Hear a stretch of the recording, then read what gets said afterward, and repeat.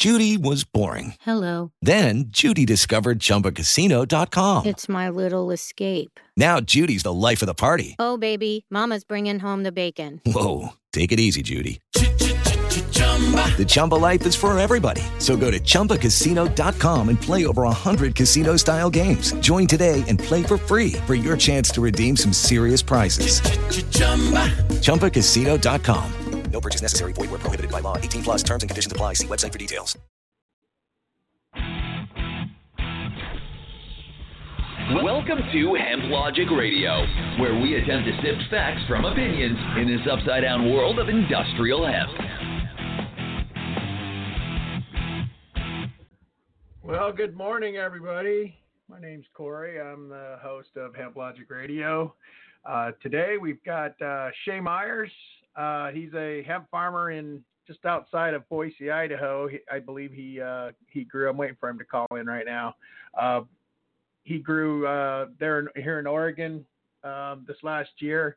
And what intrigues me about Shay, here he is. Hang on just a second. With that. Good morning, Shay. Good morning. Shay.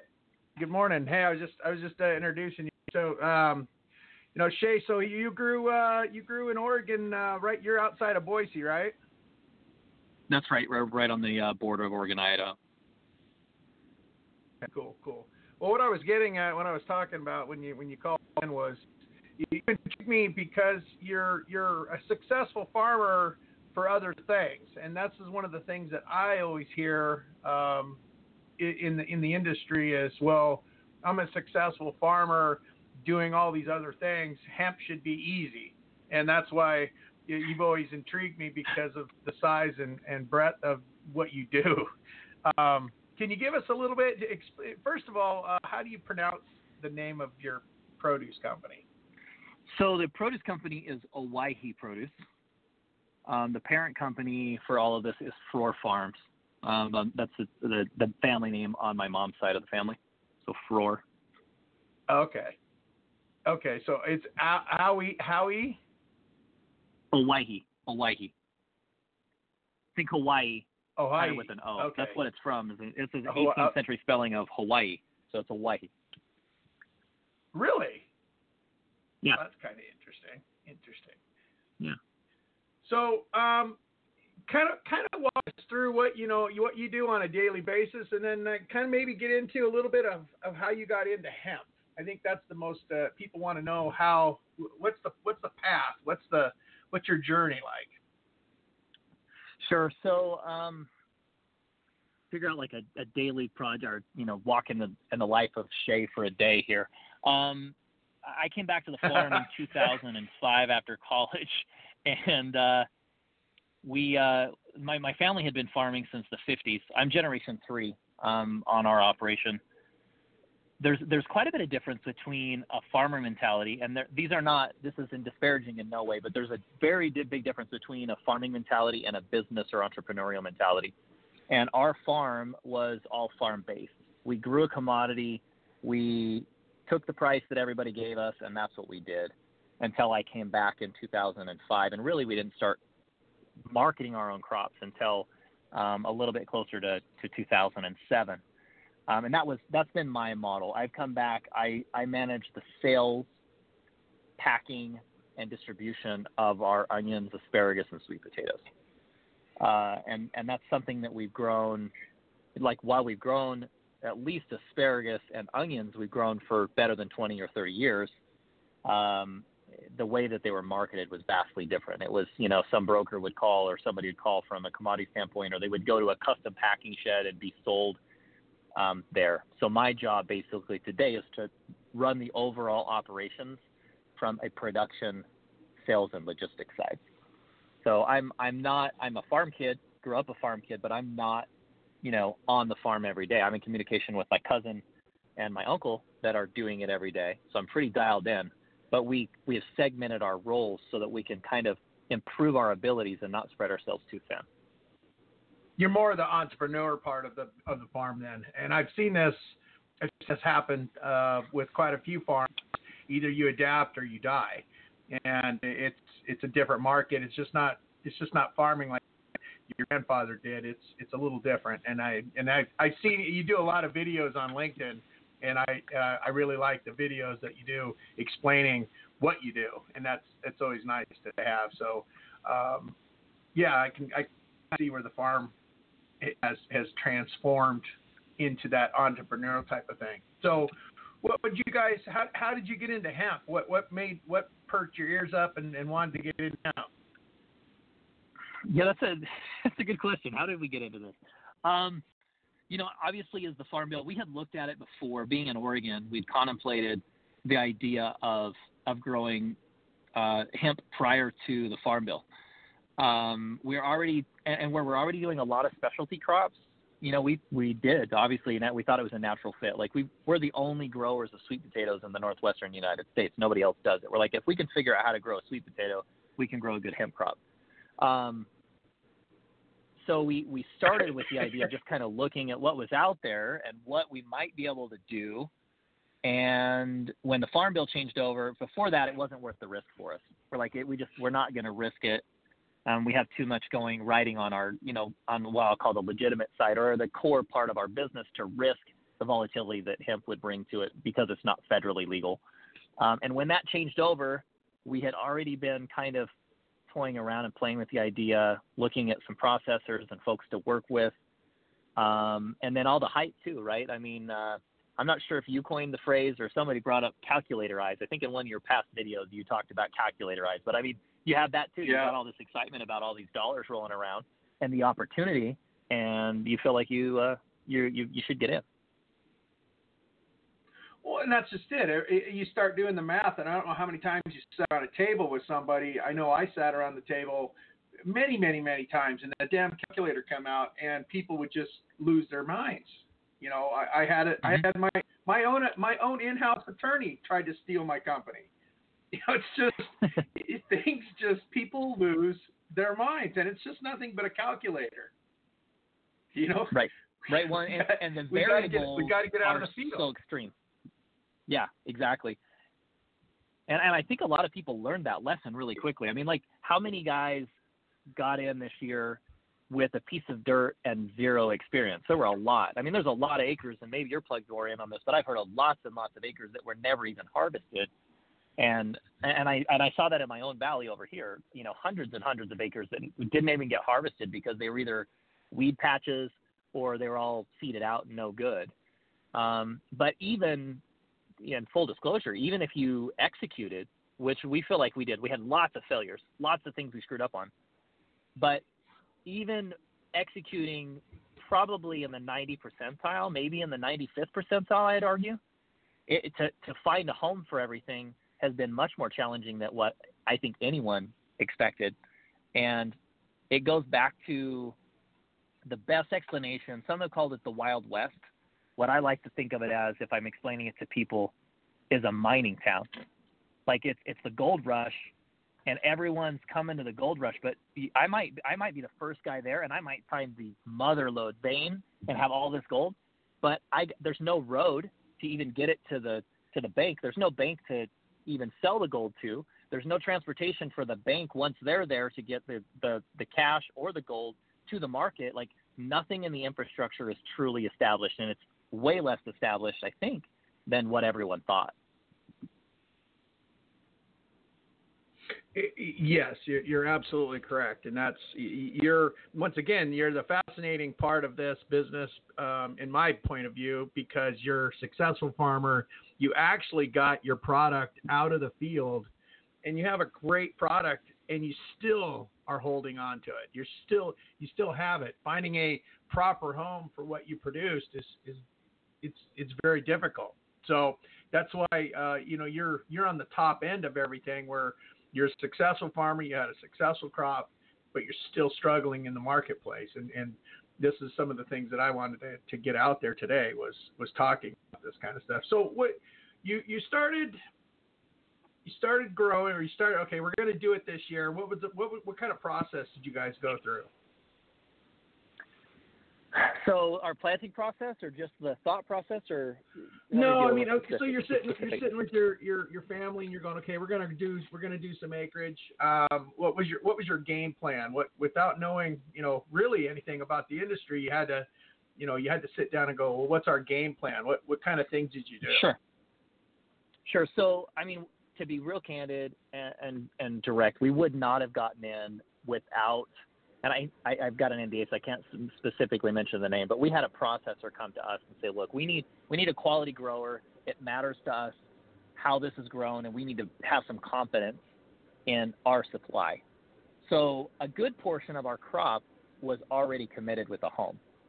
Now, the processor has struggled to get their equipment in the timely fashion, and they've had tons of snafus. Like I've said, with all the infrastructure and the challenges in the supply chain, everyone is struggling, from those with the best intentions and those with the worst intentions. Everyone is struggling. But that's how we got started. We weren't going to get into this and risk.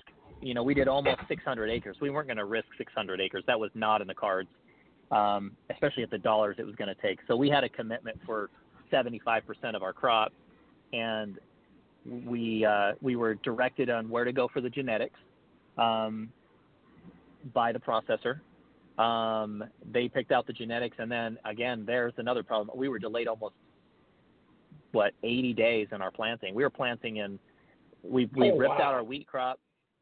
We ripped out our wheat crop, put in our drip tape, prepped all the ground. We were planning on planting on June 10th. Our last slips went in, or the last seed actually, because we did a lot of direct seeded, went in on August 4th. You can't do that. Like the fact that we even had a crop with all of that happening, I'm not trying to talk ourselves up, but if we didn't have an idea what we were doing, we would have never had any hope at all. And it was still a pretty significant failure if you look at it as far as what the potential was. But sure, yeah, again, but contract, that's the cool part about it. You got out of the field. We got out of the field. Yeah, we got out of the field. We figured out the processes. We did several different methods. We combined, we hand harvested, and then bucked it. We did some wet process. I mean, we did a little bit of everything to try and figure out what, in the long term, is going to make the most sense. Because, and I think obviously you were way ahead of this as far as what the value is going to be. 80, 90, $1 a point. I don't know what the number is going to be long term, but it's going to be cheap. This is not going to be this is a commodity crop already, and moving forward, if you can't make something work off of, we figure 12% is pretty good in ag, return. You might have to do something better because of the volatility right now, but you're not going to see a 40% or 80% or 90% return like we thought we saw in the beginning. You're talking, 12, 18, maybe 20%, I think. I mean, and that might be generous. I don't know what you think. I think we did the numbers. When we did the numbers, I think we were looking at right around between, I want to say 45 to 50 cents. What it was going to cost per percent if you did a 10. If your baseline was 10%, I want to say it. Yeah. It might have been 60, but yeah, I think you're right. This has already turned in 1 year. This already has turned into a commodity. It's like everything else: hay, wheat, corn, soybeans, and you're going to have to cut costs. The seed genetics. I'm already, because I'm looking for genetics now, and I'm seeing genetics. The days of the dollar a seed. Everybody's breeding. Of course, you have to weed through all that, but your costs are going to go down because of the way, if you're going to do direct seeding, and I believe direct seeding is the way of the future for hemp, just because of the pollination issue. Why spend $1? Why spend $1 a seed when your neighbor's planting hemp for fiber across the road? It's stupid. So yeah, the industry will rotate, change.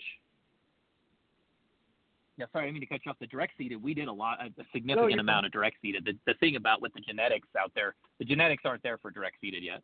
I mean, if somebody wants to go try it, it can be done, but it's not going to be successful. Maybe in a year, from last year to this year, the genetics has improved enough that it might make more sense. But it does have to get to direct seeded. I completely agree with you there. Like this whole transplant thing doesn't make sense.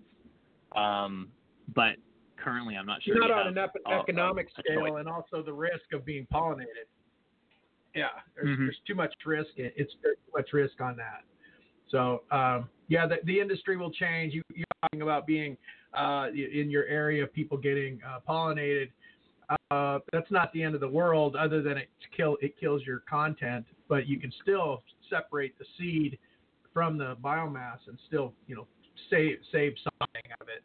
It's not right. Something that's a complete loss. So, but that's where we have to, as an industry, rotate and pivot to the equipment side, where you're actually direct seeding, cutting off the biomass, and then separating the biomass from the seed, so you have something to send through the processor. And that people are still figuring that out. So yeah, for sure. You get into the field. You work with your contract. You get into the field. What are some of the other things that you guys, right out of the gate, you realize, we're not in Kansas anymore here, guys. This is a different animal. Was there any of those kind of moments? Oh yeah, for sure. I think the industry as a whole is what really made us figure that out. Like in agriculture, if we tell you we're going to do something, 9.5 times out of 10, if I just tell you and you tell me and we agree, whether we shake hands on it or not, you commit to something and I do, it's going to happen, regardless of what it takes. And unfortunately, this industry is not that way. I think it's getting better slowly, but a commitment from someone was not the same type of commitment that we're used to in agriculture. When someone committed to a delivery time, or if they committed to any number of things, or selling your crop for that matter. I mean, how many times have I had someone call me and say, hey, I've got everything sold and this is the price, and then I never hear from them again. It's just a completely different industry. And we just don't do that in ag. If you and I talk and we're going to do something and we agree, it's done. It's okay. You need it tomorrow. Okay. And so you get to a point where we were getting trucks lined up, having everything set up, because that's what we're used to. We're shipping, 40 or 50 loads a week of, product out. That's what we're used to. We line up the freight, we get the wheels there, and they're like, oh, well, wait, we were not ready. And you're like, well, why did you tell me you were ready? I think that has been the most surprising thing about the industry as a whole, is just the lack of integrity, the absolute lack of integrity. Well, I know from my experience, I don't want to say every level, but at a lot of levels. Well, and I'll say from my experience and what I dealt with, you get in, you start having these you're right, you have these conversations with people that I knew for a couple of years. And you have these conversations, you get down the road with these guys, and you shake hands, you're going to do whatever you're going to do, and you walk in, and you go, oh no. And it's scale. It's the scale. And I said this numerous times over the last year, was scale will eat everybody's lunch, because it was eating mine. Not because I didn't see what was happening. It was the people that I had connected with, that they didn't understand the scale. And, just conversations, oh no. But going back to what you said, in the agriculture business, it works a little different. So I can see a little tension on your part. Okay. So when he says something, I have to wait to see if it actually comes true before I do anything. And so it backs up. Right. and you actually nailed something there too, Corey. Like the scale, people don't understand. Like when we actually had people out to the farm, to our operations, and this includes onions or soup, it doesn't matter what they come to see, their minds are blown. That's why I do these videos on LinkedIn, is so people understand the scale of what we're doing to have the cheapest food in the world in this country, right? And hemp's going to be the same way. Like the cheapest hemp in the world is going to come from the United States, because we're going to scale up and do things in such a way that we can be very competitive on a national and international level. And I guess that's the other thing that surprised me, is like I don't know what people were expecting. I think there's a lot of people that were coming to a farm really for the first time, so they didn't even know what to expect. And then the ones that were coming to a large-scale farm like ours versus the small ones they were seeing was just, again, that same thing, like scale. It's like, well, sometimes they're like, well, why don't you just have people go out and pick? And I'm like, do you understand? Like, we're talking about 600 acres. Let's do the math. How many millions of plants that is? We can't just have people go pull the buds off of all of those plants. It's not going to work. That doesn't happen. And even if it did, it's not going to pay for very long. So it was interesting. Yeah, I want to say it was the 1st of September. I had 400 some odd acres. A guy with 400 some odd acres.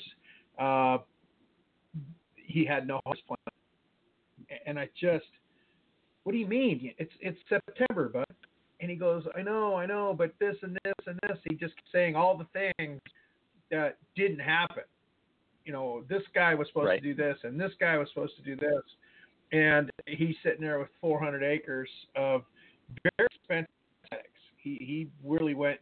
These investment groups went deep into genetics, and he had no harvest plan.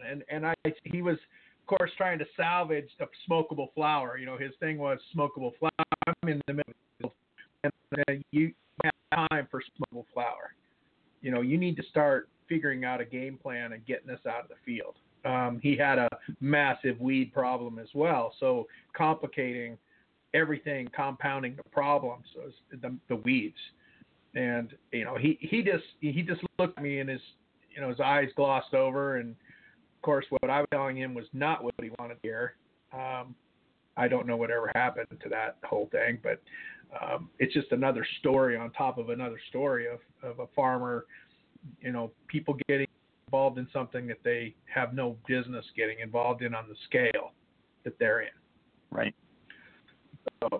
So we get into the field, and so what you get close to harvest. What's going on? So tell us a little bit about your harvest and how you got out of the field, because you were successful. Yes. So it's interesting. Mm-hmm. Yeah. So we tried multiple methods. Like, to say we didn't hand harvest anything is not the case. We did hand harvest some, and we used we have our big drying rooms that are utilized for drying onions. We use those buildings, and fortunately for us, we didn't have to hang. They're bin storages, so we just put the plants inside those. We'd harvest in hand, put them in bulk trucks, bring them in, dump them at the site, and then reload them again into those bins, into these drying rooms. They're pretty cool because they're both onion and sweet potato, so we can control the humidity, we can control the temperature. We were able to really kind of regulate what we were doing, although we still didn't know what we were doing and what was the right way to bring the temps down. It worked fairly well. And so we used that method, and then either hand fed into a combine after that was dry, and got the biomass, or we bucked, although we didn't buck very much, but then we bucked into just bulk sacks, using kind of a similar method, just handling everything by hand.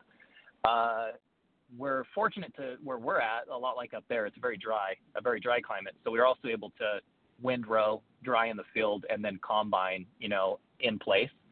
That's probably where the future is headed to me. Although the combines, it's too hard on your combine. There's got to be a better method, to that madness as well. But at least it was something that we could attempt to do. And then the last method that we used for most of our crop was a chopper that was wet chopped, and then and then stored like that. And that, it's a fast, easy process. We haven't run enough of the biomass. This is all nitrogen purged bags, so we'll see what we have. Processing starts next week, and we'll know where that is. But I can't even speak to what the quality is. I know what the CBD content is, but I don't know at the end of the day what that's going to mean yet. Well, and that's I'm not a big proponent of that. I believe, first of all, you have to have an extractor that's willing to take wet material, because it stinks up everything. You're more or less processing silage. And so people that don't know what silage is, you take a product, whether it's corn, or you take the whole stock corn, or you take hay or hemp, and you put it in. Normally, you put it in big stacks on the ground. With hemp, you're going to put it in a bale, and then that material it morphs into a silage, something that's stable. A couple of years, I think, that you can get by with that. The extraction side is still in my knowledge, it's unknown of And then, of course, you hear the horror stories. They open up the bales and black goo what drains out. So yeah, there's that too. And then there's a lot invested in the crop. Like if it was corn, you're not risking that much. Yeah, you're talking something that's worth, $10,000 a bale or more, and you're hoping that it works. I have a hard time with that. I would be more comfortable laying it on the ground. Oh, another thing, I don't know. I just found this out is guys that panicked in Colorado and Montana, and when the storm hit right there, like the middle of September. Remember when that big cold snap went through? Oh, you were dealing with your onions. I was in the middle of it. Yeah, I was dealing with it with onions. Exactly. Yeah. You were dealing with it, but not with hemp. So that cold snap in September, everybody that panicked and went in with their swathers and cutters and cut everything down, trying to get it out of the field, those guys lost everything they cut. But the guys that couldn't get in the field were able to come back. The plant did not die. It kind of hibernated. Something that I was kind of shocked about. I figured when it got as cold as it did, the plant would just rot away in the field. That's not true. These guys were coming back in after the fact and still being able to harvest their crop. So lesson learned on that. There's some tip burn and some stuff like that. Yeah, don't cut it. Don't cut it and let it sit in the field. I mean, there were some fields that were completely covered in snow, and then of course 2 weeks later it had melted, and they got back in there once it out and got it harvested. So I'm shocked, and they're like, oh, okay, this is good to know. So lesson learned. Although that was a once in a century storm, hopefully we're not dealing with that too much. And that's some people, but because your thought process is got to get it out of the field, we got to get it out of the field, versus let it snow, man, let it get cold, it'll dry out. Yeah, like corn. Kind of corn. Yeah, my partner, my former partner, we started Hemp Logic together. He does corn, and it's March, and he goes. His dad just passed away, but his dad, he's like, this is ridiculous. We're in March. I'm disking behind my combine and literally planting in the same field. He goes, this is ridiculous. Yeah. Definitely not the way to harvest corn. So, so what are you thinking? What do you think about the future? Where are you thinking you guys are going to go for the future of hemp? We just had a meeting about that yesterday, just kind of weighing our options. We don't know. We don't know yet. To get all the way out from where we were is not probably in the cards. I can tell you for sure that I don't see an expansion in our near future until the volatility has worked its way out of this. It's too risky. It's just too hard. And I think there's going to be a ton learned. I can't imagine. There was a lot of people saying, 3 months ago or 4 months ago that we would double the acreage again. I have a really, really hard time. I mean, I know virtually no one. I know one person that has sold their biomass or their CBD at this point, or their tea-free. Like, there's a lot of stagnation out there, and if I'm who I am, or if I'm a smaller farmer and there's not big money in it, or if I'm an investment group even more so, why am I going to play in this? So, to me, I see for us a contraction. I imagine a contraction in the entire industry, but a lot of times you take your perspective on something and you broadcast that across everyone else with a broad brush. I'm not sure if that's the case, but it's certainly my perspective. The crazy part is I was on LinkedIn, somebody hit me up, and there are these new states that have just now, so 2020 is their first year getting into the hemp business.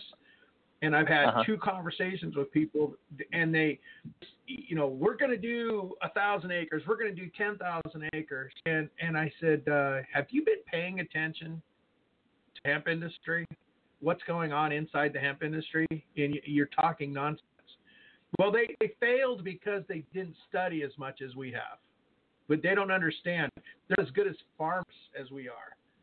And the arrogance coming from these guys, I just, I don't know.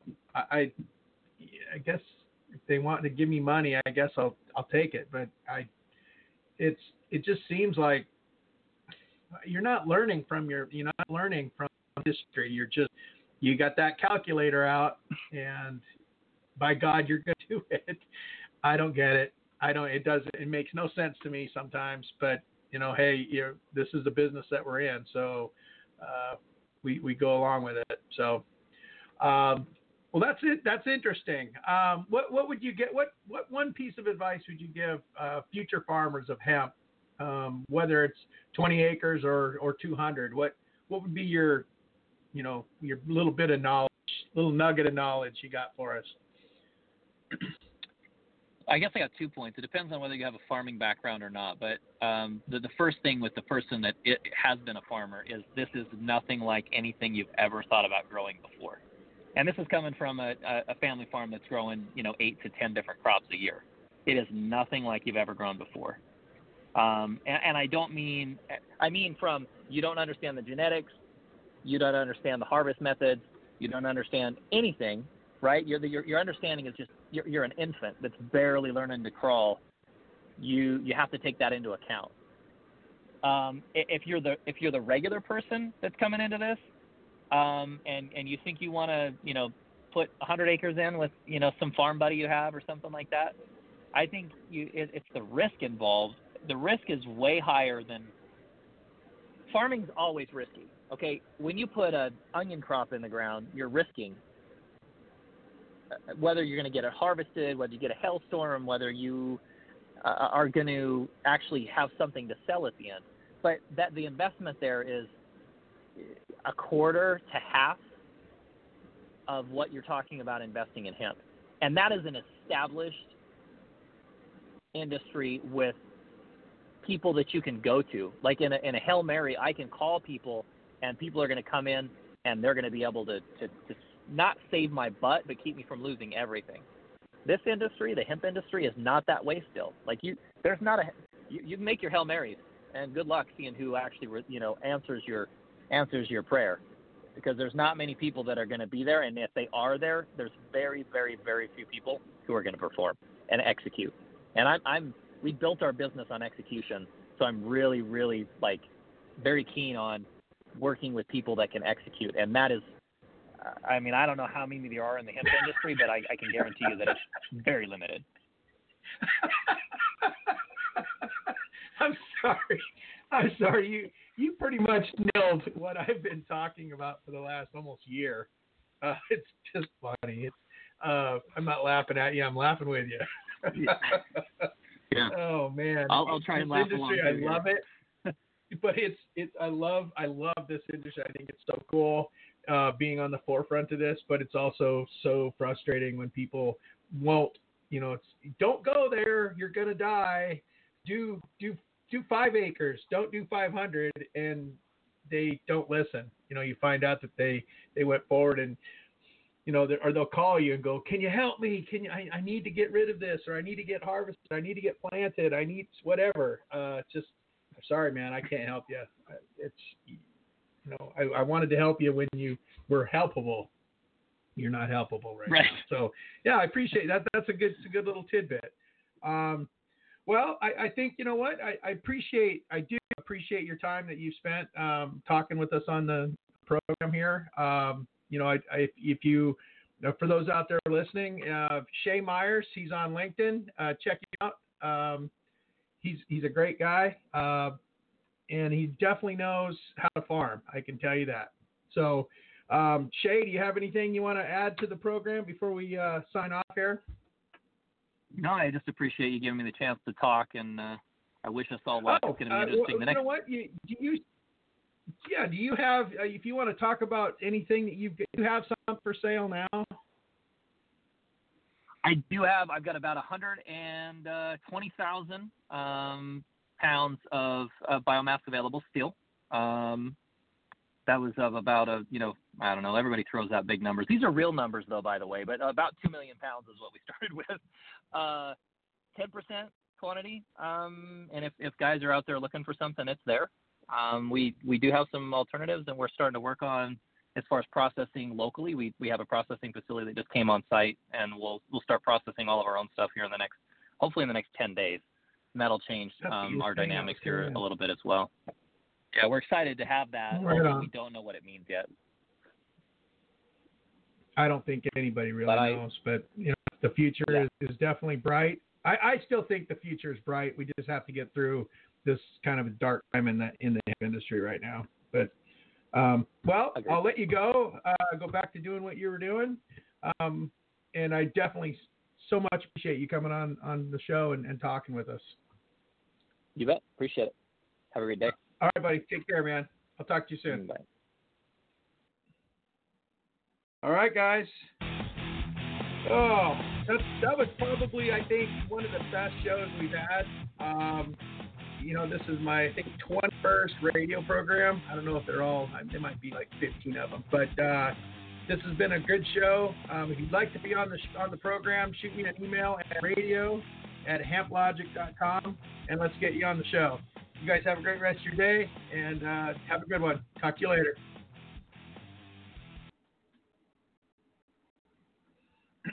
Hello, it is Ryan, and we could all use an extra bright spot in our day, couldn't we? Just to make up for things like sitting in traffic, doing the dishes, counting your steps, all the mundane stuff. That is why I'm such a big fan of Chumba Casino. Chumba Casino has all your favorite social casino-style games that you can play for free anytime, anywhere with daily bonuses. That should brighten your day a little. Actually, a lot. So sign up now at ChumbaCasino.com. That's ChumbaCasino.com. No purchase necessary. VGW Group. Void where prohibited by law. See terms and conditions. 18+.